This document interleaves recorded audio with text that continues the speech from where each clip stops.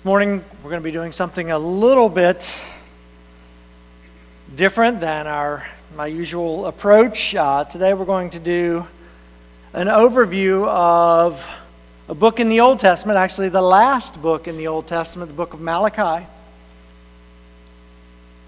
And the reason I'm doing that, first of all, as you'll see when we get to the context, the book of Malachi contains God's last words to his people before he is silent for 400 years, leading up to the events that we find in the Gospels. And the reason I want to do that is because, number one, the screen's not working, is because next week Dave is going to be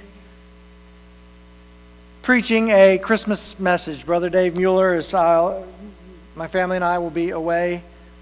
You're on 2, right? Yes.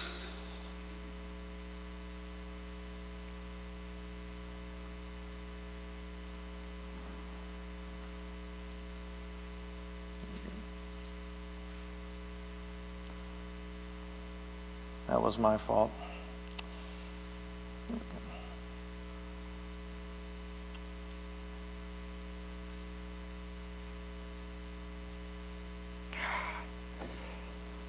Where were we? Oh. Well, as Dave's going to be preaching a message themed around Christmas, which is obviously fitting. We're just a couple of weeks out from December 25th.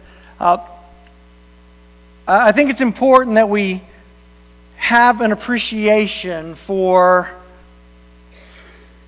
the climate and the culture to which Jesus was born. It's important that we understand what was going on in Israel and really what life was like in the world. It was dark.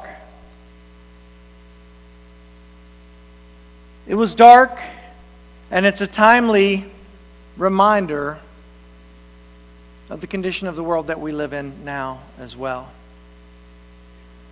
So I'm going to do things differently this morning. We're actually going to cover the entire book of Malachi, but we're going to do it in sections, and so I'm not going to read the whole thing at once. I will warn you up front that there are a lot of slides, but most of them are the scripture passages that will be read. So let's consider the book of Malachi. First of all, as I mentioned before, it's the last prophetic book of the Old Testament. It's the last book. If you're reading the Greek or the English scriptures, it's always listed at the end, but also if you look at the Hebrew Bible as well, it is listed as the last of the minor prophets. They group things differently in the Hebrew Bible, but everyone agrees that Malachi was last. It was the last prophecy. It was the last written revelation from God.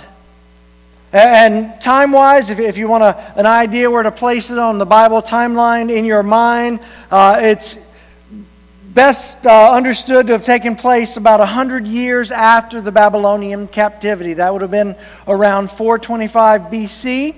Those of you that have studied the book of Nehemiah, Malachi would have been one of Nehemiah's contemporaries. So they lived at the same time. And again, these are God's last recorded words to the people for 400 years before the angel appeared to Zechariah announcing the coming birth of John the Baptist. Malachi, it's a simple word in the Hebrew. It means my messenger. Some have speculated that since you don't see anybody in the New Testament, although Malachi is quoted, no one refers to him by name, that they think that Malachi may not be actually Malachi's name. It's just he calls himself God's messenger. I don't know. I don't think it matters, but it's important that as we look at his prophecy as a whole, that it basically is made up of charges that God is making against his people for their unfaithfulness. Now, you can read Malachi one of two ways. You can read it and you can find 6 separate charges that God is making against his people, or you can break it up into under 3 headings, which is what we're going to do today. And those 3 headings, those 6 charges really fall under 3 themes, 2 charges each. Does that make sense? And that's how we're going to approach the passage today. The 3 themes are the wickedness that was pervasive among the people.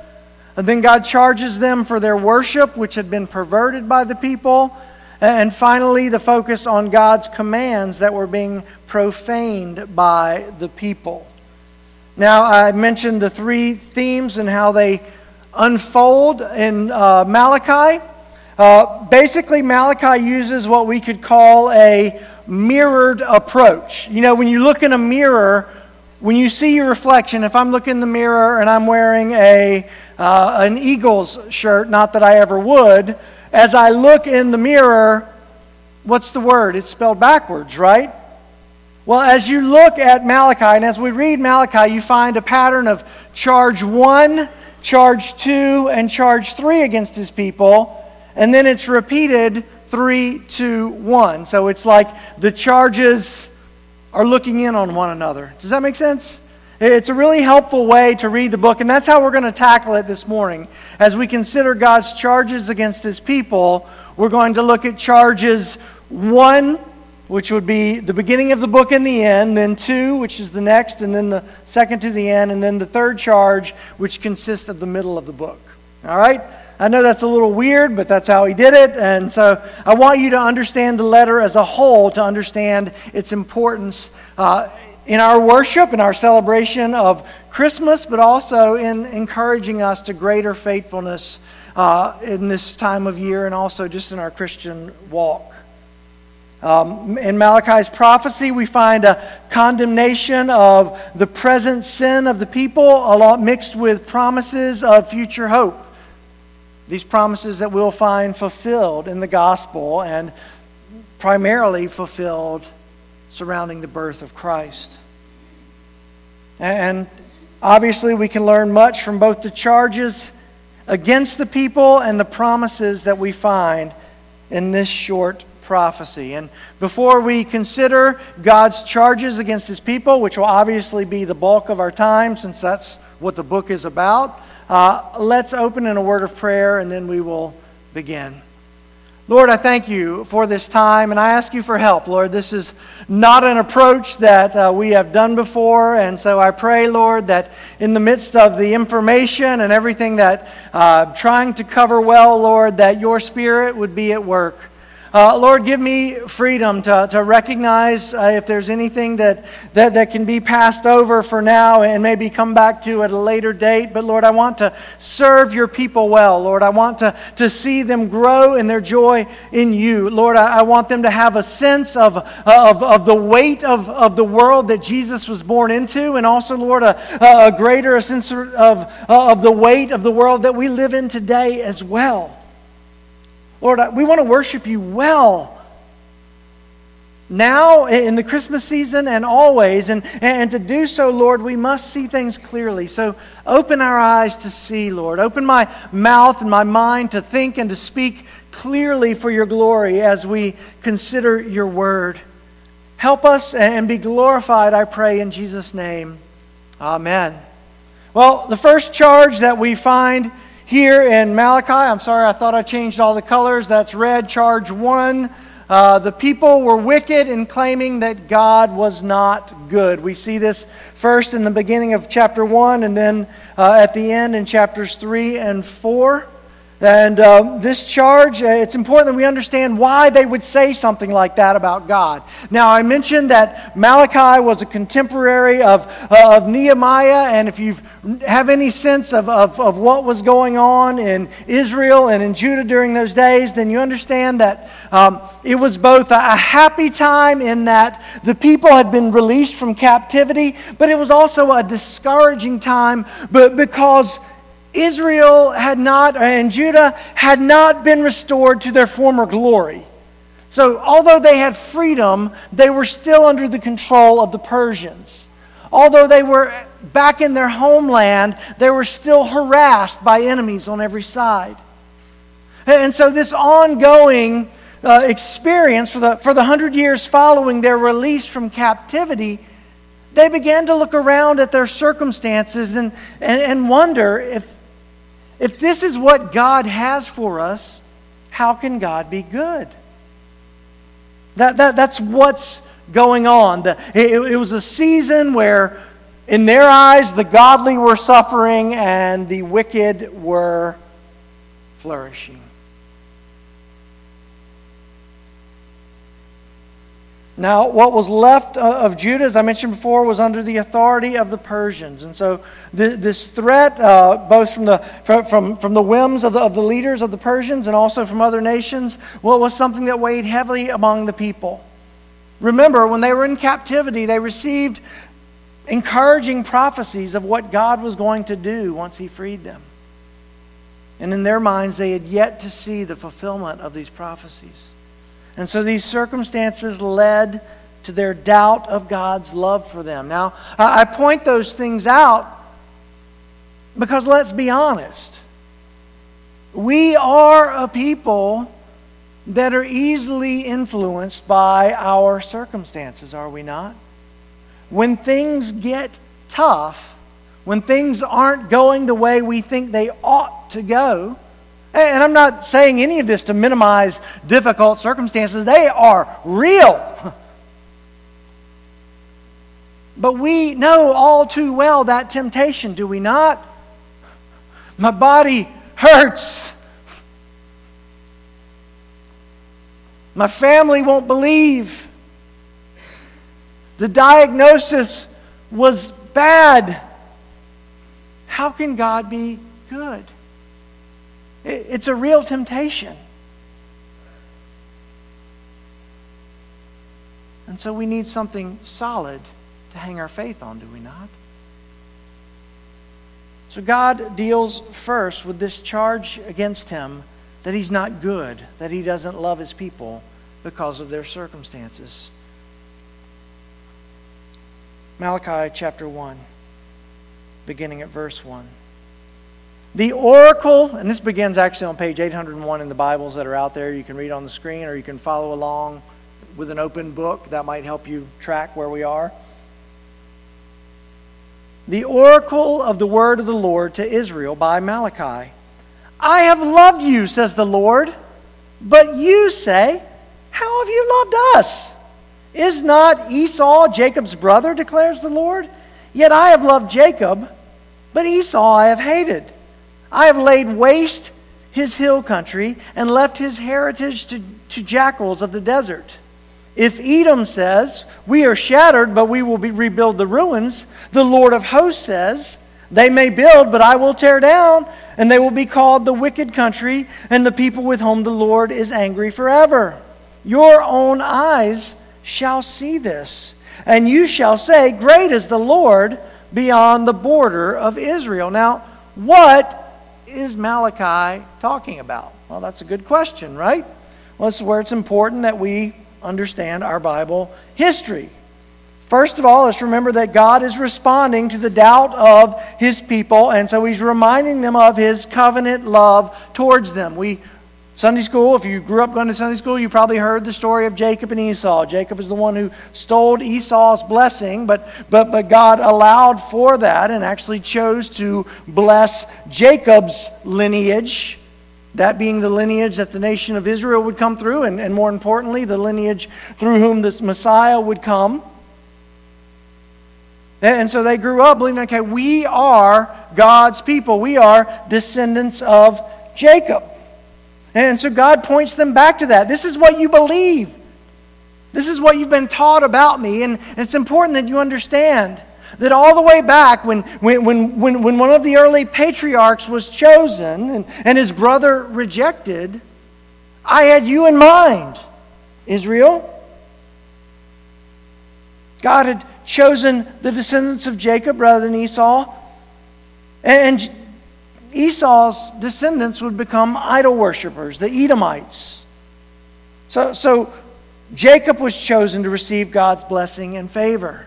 And so here in Malachi chapter 1, God is saying, listen, you are the chosen people. Remember my covenant love towards you. You question my goodness, but I want to remind you that you are the ones who have been chosen.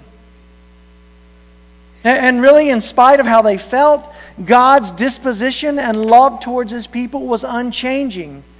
And He promises future vindication and judgment. That reference to the Edomites being completely wiped out, that was in the process of happening when Malachi wrote this prophecy. But within a generation, Edom would be no more and would never exist again. And so this was a promise that God fulfilled right away. He wanted them to see His faithfulness to His promises, to His people. Brothers and sisters, do we cling to God's promises? Do we stand upon His faithfulness when circumstances may not be what we think they ought to be?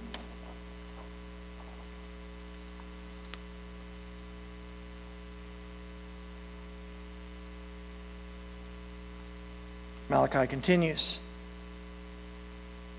Your words have been hard against me, says the Lord. But you say, how have we spoken against you? You have said, it is vain to serve God. What is the profit of our keeping His charge or of walking as in mourning before the Lord of hosts? And now we call the arrogant blessed. Evildoers not only prosper, but they put God to the test and they escape. So they're complaining, God, you don't even punish the people who blaspheme your name. But, verse 16, then those who feared the Lord, and this is chapter 3, spoke one with another. The Lord paid attention and heard them, and a book of remembrance was written before Him of those who feared the Lord and esteemed His name. They shall be mine, says the Lord of hosts, in the day when I make up my treasured possession. And I will spare them as a man spares his son who serves him. Then once more you shall see the distinction between the righteous and the wicked, between one who serves God and one who does not serve Him. And so that first charge, God doesn't love us. Look at our circumstances. God says, remember the covenant. Here in this second charge, it's a waste of time to serve you, God. It's a vain thing. That word vain means worthless. Chapter 4, he continues, for behold, the day is coming, burning like an oven, when all the arrogant and all evildoers will be stubble. That day that is coming shall set them ablaze, says the Lord of hosts, so that it will leave them neither root nor branch, Edom. But for you who fear my name, the Son of Righteousness shall rise with healing in His wings. You shall go out leaping like calves from the stall, and you shall tread down the wicked, for they will be ashes under the soles of your feet on the day when I act, says the Lord of hosts. So God calls them to remember His goodness here in chapter 3, 13 through chapter 4, verse 3. The priest had been openly speaking out against God, saying it's vain to serve Him. It's worthless to serve God. These were the people who were called to worship God, to lead the people in worship. Can you imagine a time when pastors are openly speaking out and mocking God? The answer to that should be yes, because we live in that day now as well. The people called to lead others in worship lacked love and reverence for God. This has given us again an idea of the climate of the nation to which Jesus was born. They also doubted whether God was just, whether the things that He did were right and true. And God reminds them that yes, everything that I do is right and true, and the day is coming when I will make all things right. Now, this is both a warning and a promise to the people that though things may not look right to you now, a day will come when all things are made right before God. Think about that for a moment, brothers and sisters. Not just all the wrongs done in Israel, but the day is coming when every wrong that has ever been committed will be made right. Every sin that has been committed will be judged either through the sacrifice of Christ or people standing on their own before God. But no sin, no injustice, no unrighteousness escapes the gaze of God. In His patience, He provides the opportunity for man to repent of their sins and respond in faith to the gospel. But God is not unjust for delaying His punishment upon the world. But again, the attitude, even among those who were called to lead the people in worship, was to profane the name of God. But it doesn't stop there.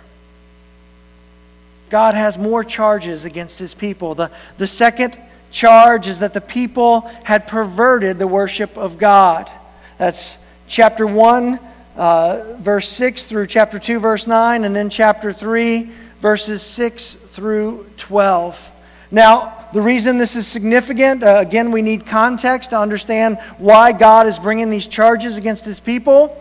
Well, number one, we need to realize that the Mosaic Law provided very specific instructions on how the people were to worship God. If you go back and you read the Pentateuch and how God delivered His law and the things that were put into place with both the building of the tabernacle and later the temple, God was very specific as to how He was to be worshipped by His people, and there was a reason for that. And those reasons, those requirements, in many cases, had gospel implications. There's a reason why the lamb that was sacrificed on the Day of Atonement had to be perfect, spotless. As those of us who live on this side of the gospel, we know why, right? Because Jesus is referred to as the perfect and spotless Lamb of God who gave His life to take away the sin of the world. And so God took His worship very seriously because everything that He had them doing in the temple was a picture of something greater. A greater reality that He was trying to point the people towards. To that day when the Messiah would come. To that day we're going to celebrate next week through Dave's sermon. And then 2 weeks later as we celebrate the incarnation on Christmas Day. But everything had a purpose. And the perversions that were taking place in worship were a distraction. We're turning the people away from and really perverting what it was to be about in general.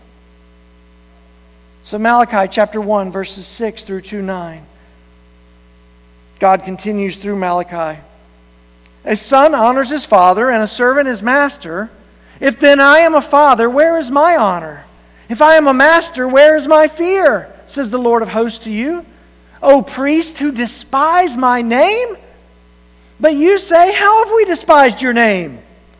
By offering polluted food upon my altar. But you say, how have we polluted you?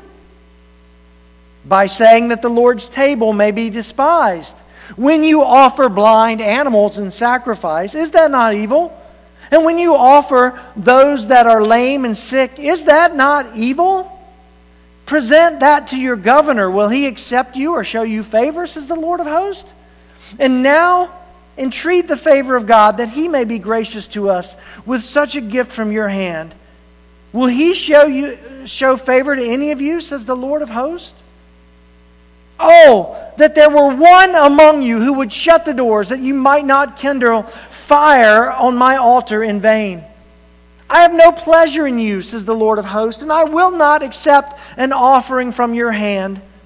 For from the rising of the sun to its setting, my name will be great among the nations, and in every place incense will be offered to my name, and a pure offering. For my name will be great among the nations, says the Lord of hosts. But you profane it when you say that the Lord's table is polluted, and its fruit, that is, its food, may be despised. But you say, what weariness is this? Or this is, and you snorted it, says the Lord of hosts. You bring what has been taken by violence or is lame or sick, and this you bring as your offering? Shall I accept that from your hand, says the Lord? Cursed be the cheat who has a male in his flock and vows it, and yet sacrifices to the Lord what is blemished. For I am a great king, says the Lord of hosts. My name will be feared among the nations. And now, O priest, this command is for you. If you will not listen, if you will not take it to heart to give honor to my name, says the Lord of hosts, then I will send the curse upon you, and I will curse your blessings. Indeed, I have already cursed them because you do not lay it to heart. Behold, I will rebuke your offspring and spread dung on your faces, the dung of your offerings, and you shall be taken away with it. So shall you know that I have sent this command to you, that my covenant with Levi may stand, says the Lord of hosts. My covenant with him was one of life and peace, and I gave them to him.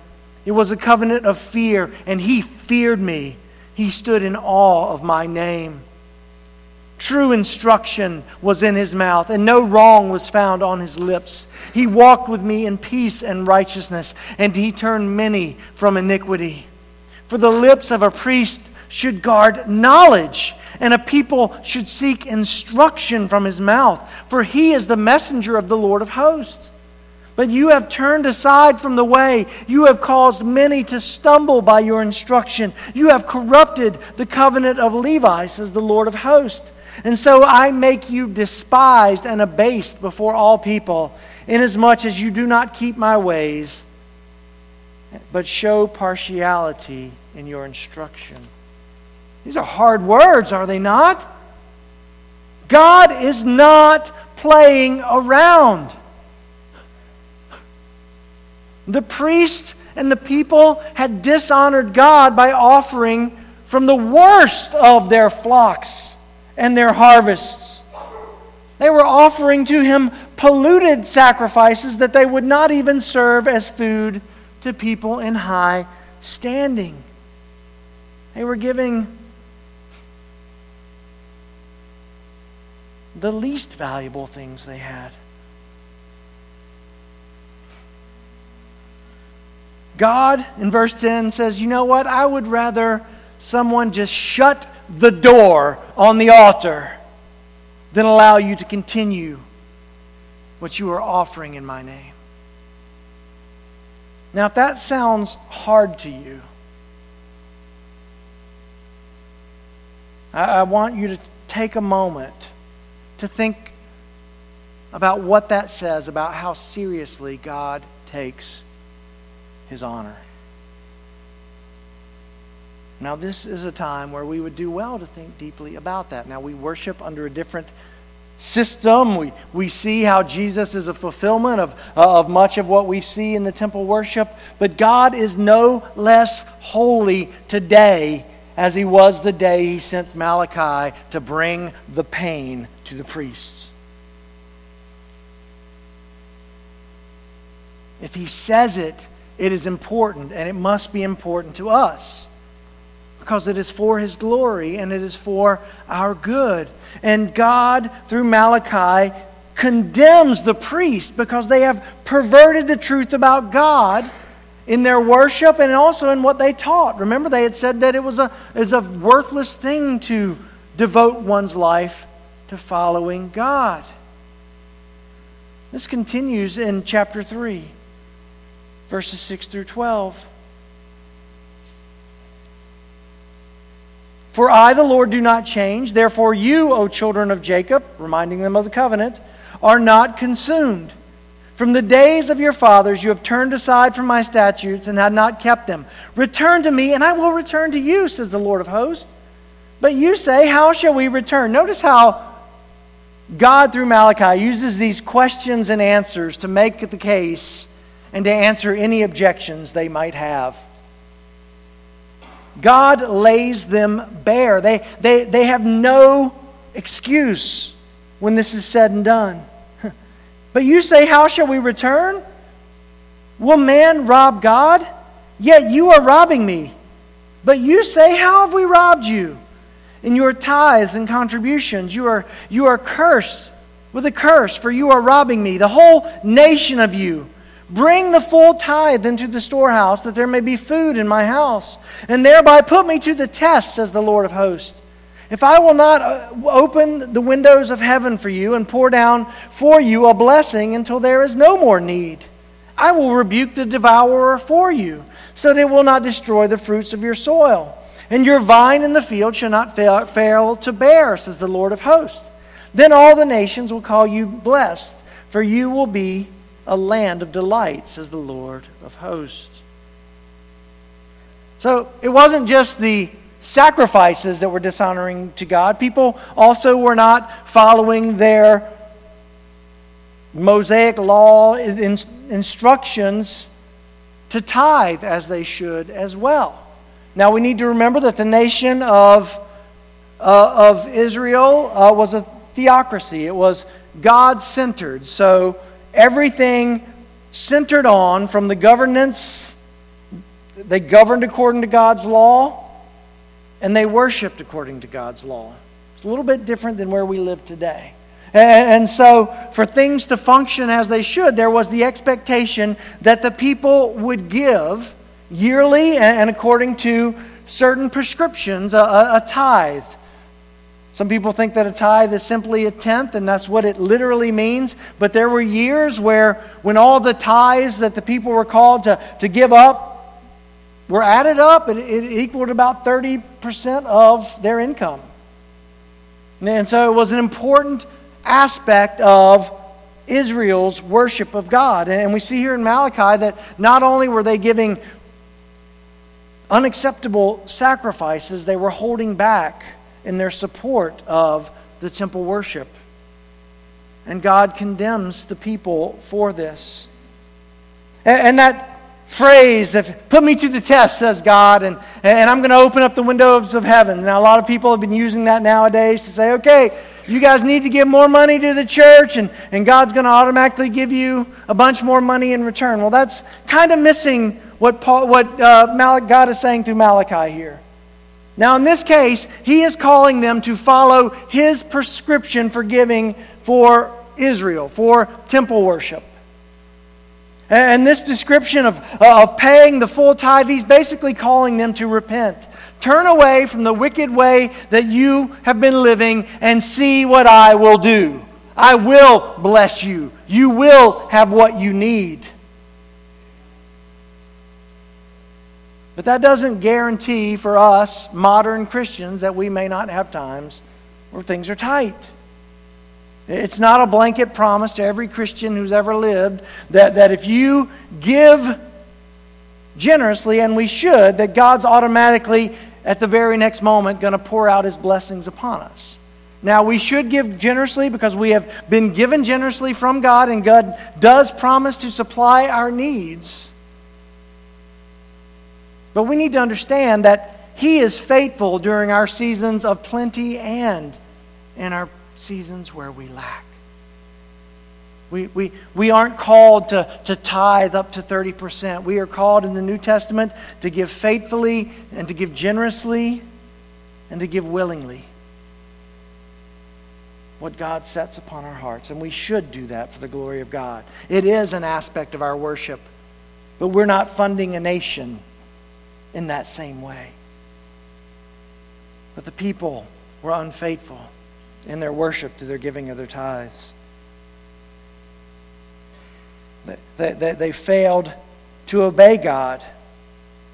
Again, they were established on the theocracy. I got a little ahead of myself. And this was another way that they were not following God's prescribed means of worship, which He had promised would be the key to their prosperity and security. And so God says, you're robbing me of what's been required in my law. Finally, charge 3, God's charges against His people. They had profaned the commands of God. Chapter 2, verses 10 through chapter 3, verse 5. Now, Malachi focuses primarily on 2 sins that are related to marriage. First of all, we see that unwarranted divorce was rampant among the Israelites. And secondly, we see that there were many that had taken wives from neighboring nations, which had been forbidden by God. We need to understand that when God prohibited His people from marrying people from foreign nations, it wasn't to keep a pure race in the sense that there was something wrong with people who looked different being married to one another. This was a prohibition that was seeking to guard His people from the idolatrous worship of other nations. He was trying to keep them pure spiritually, because all the other nations worshipped false gods. The people had disobeyed God's commands, and the end result was that the idols for other nations had crept in and were a part of Israel's life and practice. Malachi 2:10. Have we not all one Father? Has not one God created us? Why then are we faithless to one another, profaning the covenant of our fathers? Judah has been faithless, and an abomination has been committed in Israel and in Jerusalem. For Judah has profaned the sanctuary of the Lord, which he loves, and has married the daughter of a foreign god. May the Lord cut off from the tents of Jacob any descendant of the man who does this, who brings an offering to the Lord of hosts. And this second thing you do, you cover the Lord's altar with tears, with weeping and groaning, because He no longer regards the offering or accepts it with favor from your hand. But you say, why does He not? Because the Lord was witness between you and the wife of your youth, to whom you have been faithless, though she is your companion and your wife by covenant. Did He not make them one with a portion of the Spirit in their union? And was not the one God seeking godly offspring? So guard yourselves in your spirit, and let none of you be faithless to the wife of your youth. For the man who does not love his wife, but divorces her, says the Lord, the God of Israel, covers his garment with violence, says the Lord of hosts. So guard yourselves in your spirit, and do not be faithless. You have wearied the Lord with your words. But you say, how have we wearied Him? By saying everyone who does evil is good in the sight of the Lord, and He delights in them, or by asking, where is the God of justice? Behold, I send my messenger, and he will prepare the way before me. And the Lord whom you seek will suddenly come to His temple. And the messenger of the covenant in whom you delight, behold, He is coming, says the Lord of hosts. But who can endure the day of His coming? And who can stand when He appears? For He is like a refiner's fire, and like fuller's soap. He will sit as a refiner and a purifier of silver, and He will purify the sons of Levi and refine them like gold and silver, and they will bring offerings in righteousness to the Lord. Then the offering of Judah and Jerusalem will be pleasing to the Lord, as in the days of old and as in former years. Then I will draw near to you for judgment. I will be a swift witness against the sorcerers, against the adulterers, against those who swear falsely, against those who oppress the hired worker in his wages, the widow and the fatherless, and those who thrust aside the sojourner and do not fear me, says the Lord of hosts.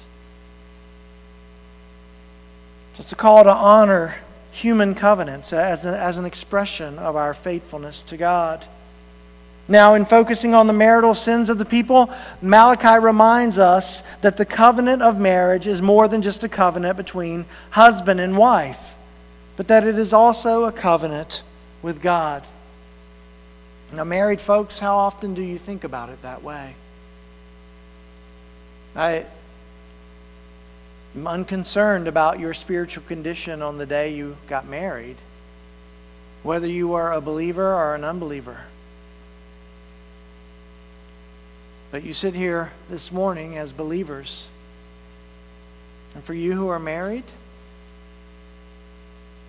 do you see your union with your wife as also being a covenant with the God who saves you? That should cause us to look differently at our spouses. It should cause us to look differently at our God as well.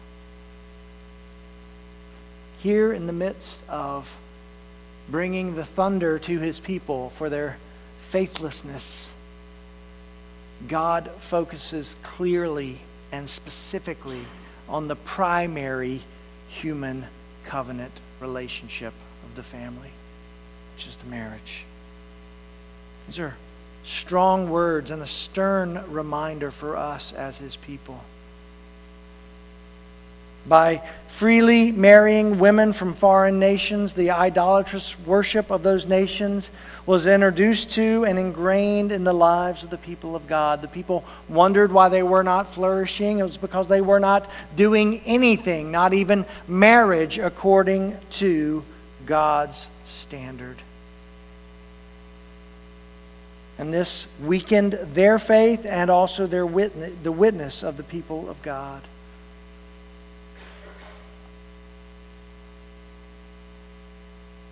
Now, we need to realize that the sin of unwarranted divorce was equally harmful to the nation of Israel as well. We need to understand that by devaluing marriage, they devalued the God who created marriage, which led to the breakdown of the family and the weakening of the nation. Just a little bit later, we see God promising that Elijah, or we see in the Gospel of Luke that in the spirit of Elijah, that a messenger is going to come who's going to restore the hearts of the father to the children and the children to their fathers. It's already an allusion to what was going on in Israel at that time. The families were breaking down.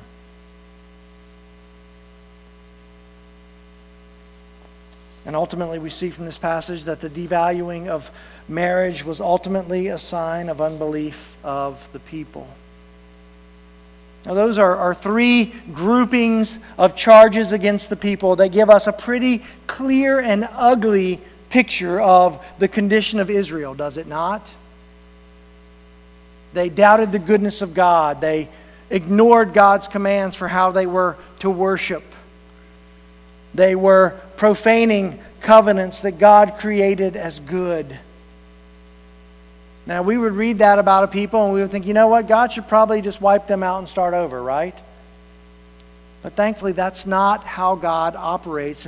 And hopefully, as I've read through this book, that you've picked up on some of the promises that God makes to His people, even in the midst of their unfaithfulness. Quickly, let's consider God's promises for the future. Now again, this is against the backdrop of all the sin and the unfaithfulness of the people. And in that backdrop, we see several encouraging promises from God, which are fulfilled in the gospel. Promise number one, we know that God's covenant love for His people will result in His greatness being known throughout all the world. We see this in chapter 1, verses 5, 11, and 14. God says, my name is going to be made great. There's going to be a time where people offer worship from every tribe, tongue, and nation. And we know that that is possible through the faithfulness of Jesus Christ. Promise number 2, we know that God will both accept, receive, and preserve those who truly love Him. Chapter 3, verses 16 through 18. God through Malachi references the remnant of those who feared God. God says, listen, I've got you guys. I see your faith in the midst of an unfaithful generation, and I've got you. Promise number 3, God's judgment will come upon the wicked. I mentioned that earlier. No sin that's ever been committed will go unpunished, either in judgment or through the sacrifice of Jesus for us. Promise number 4, God will send a messenger to prepare for the coming Messiah. Chapter 4, verses 5 and 6. We're going to touch on that again in just a moment. And promise number 5, the Messiah will come to purify for Himself a people for the glory of God. And we know that that was for you and I. 5 promises out of a few more that you can find in there. 6 promises. The Messiah Himself will be the one to judge the wicked. Verse 5 of chapter 3. Again, this is darkness. 400 years of darkness, but we know from the gospel that light is coming. Remember how Malachi ends? Malachi chapter 4, verses 5 and 6. Behold, I will send you Elijah the prophet before the great and awesome day of the Lord comes, and he will turn the hearts of the father to their children, and the hearts of the children to their fathers, lest I come and strike the land with a decree of utter destruction. God's last words to his people for 400 years.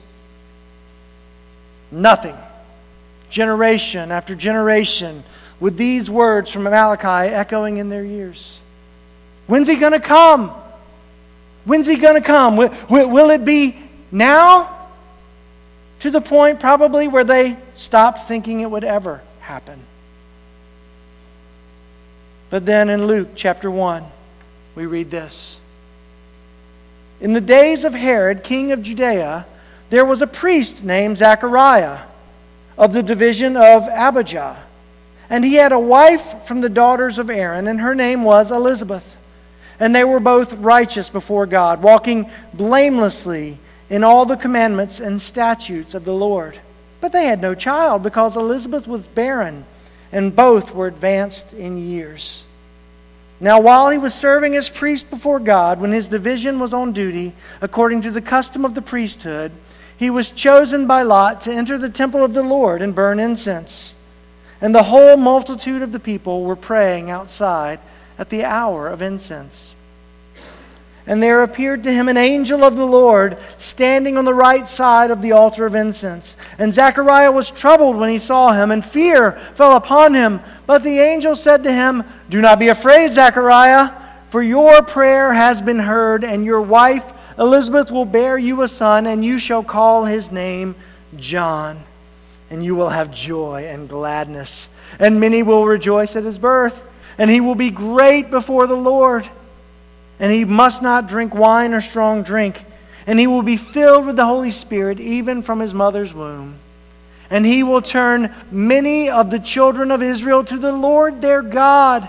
And he will go before him in the spirit and power of Elijah, to turn the hearts of the fathers to the children, and the disobedient to the wisdom of the just, to make ready for the Lord a people prepared." There was a remnant waiting for the news that the promise through Malachi would be fulfilled. And here in the Gospel of Luke, we have God breaking the silence of 400 years of darkness, picking up essentially where he left off. But that's not the only time God speaks, is it? Certainly not the only angel to appear. An angel appears to Mary, another to Joseph. Baby Jesus is prophesied over in the temple. You have a multitude of angels that appear to the shepherds as Jesus grows and one day will be baptized. We hear the very voice of God saying, "This is my beloved Son in whom I am well pleased." And so God doesn't just whisper when the light comes. We find him shouting miraculously throughout the life of Jesus, in the teaching of Jesus, in the miracles of Jesus, all proclaiming, "This is the one who was spoken of even in the book of Genesis chapter 3, when God promised that he would use the seed of the woman to crush the head of the serpent." Everything that we read from Genesis through Malachi builds to the coming of the light. And everything that we read from the Gospels to Revelation reveals to us what we should believe, we should trust, how we should live, and what we should look to: the return of Christ. Not only do we have the light, Jesus tells us that we are now the light. And we are called to shine that light in the darkness, brothers and sisters. So we must conclude with both warnings and encouragements from Malachi quickly. First of all, we must be aware that we too can become like the Israelites in our approach to God. It is easy to come before Him for worship and fail to give Him the honor that is due His name. And while Jesus bore God's wrath for when we commit that sin, we should not be okay with that sin. We must prioritize the worship of God. That means we prepare ourselves to come and to see Him as He has revealed Himself from His Word. That's why we sing songs that are so rich with biblical truth, because we want you to worship God as He has revealed Himself. That is why we teach and preach from this holy book, because it is where God speaks to His people. And it is easy because we tend to do things the same way every week, just to go into cruise mode. But that is not the way we honor God with our worship, brothers and sisters. We must prepare our hearts and be on guard against the tendency to be just like them in our worship. We must be on guard against the temptation to doubt God's goodness and love. Now again, this is another area where we will be tempted, and we are tempted. And it's not the presence of temptation that should trouble us. It is, how are we battling it? Sometimes the darkness will not lift, and all we can do is cling to what the Bible tells us is true when we're struggling to believe it ourselves. But even that is honoring to God, brothers and sisters. And the way we cling to that truth is by knowing it. That is the way we battle to cling to God's goodness and love, even when we don't feel it in our lives. We must be on guard against the temptation to devalue God's commandments and the covenants that He has created. Marriage was an easy one, but there are covenants and other ways that we relate to one another in the body of Christ. And it is important as brothers and sisters in Christ that we seek to honor and build one another up in the faith. We need to be willing to seek forgiveness and restoration. We need to be willing to recognize that even there are times when we don't intend to hurt one another, that we do, and be willing to receive that and make it right. We need to be on guard and be aware of what our brothers and sisters are going through, so that we can be more sensitive in our care for one another. This is how we show our love for God and our love for one another. And we are tempted to offer less than our very best in our worship of God. And that goes again back to the need to prepare ourselves to worship Him well each day.